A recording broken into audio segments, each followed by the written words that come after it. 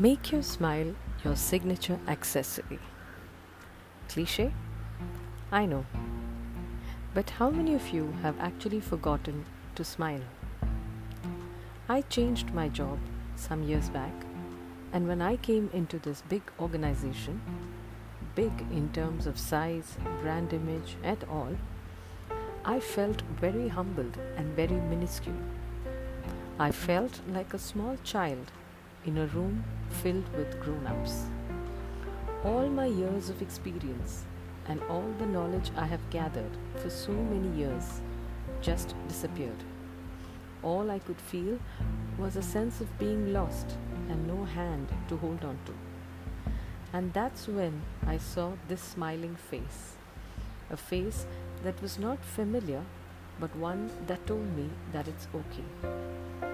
In today's day and time, when emojis have taken over words and pictures have taken over conversations, I would like to remind people how important it is to smile and to acknowledge the person who is standing in front of you.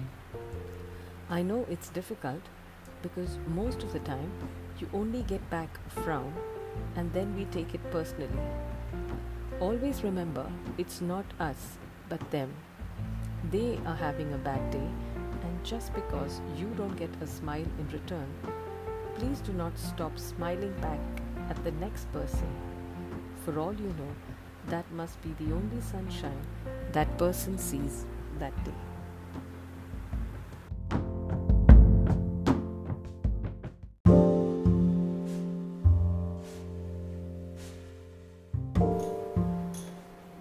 As someone rightly said, it's the student who makes the teacher and not the other way around.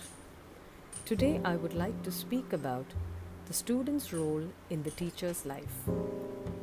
This month of May is the end of a school year in most of the schools around the world. It is a time for reflection for the students, the time to reflect upon the time spent in school, time spent with their friends, the subjects that they have learned, and most importantly, the teachers that they have experienced. However, I reckon that it is a moment of reflection for us teachers too. What strategies worked and what did not? What methods of assessment worked and what did not produce the desired results? But most importantly, which students made an impact on the teaching styles and the thinking styles? Being a teacher is always challenging, and this is because it involves children. Irony, you say? But that is the fact. We are dealing with children who depend on us for more than one reasons. Knowledge being the last. This is because knowledge and information is available to them on their fingertips. They get it through their devices, they get it through the search engines on the devices, and of course, they have their friends. Then why do they need us? They need us to help them find the right information.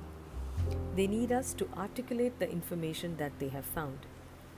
They need us to understand how to analyze the information and to apply the information to real life situations. But it is not just that the student depends on the teacher. The teacher too looks up to the students for various reasons. They learn about the latest happenings and the latest trends from the students. Knowing about what they think and what they associate with is very important if, as a teacher, I want to stay in the league. Connecting with the young generation is not possible if we do not understand their language. Knowing their language and speaking it is very important to connect with them.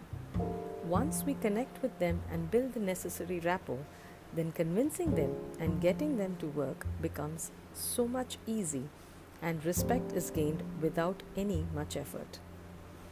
That's the only way in which you can be their mentor and their friend at the same time.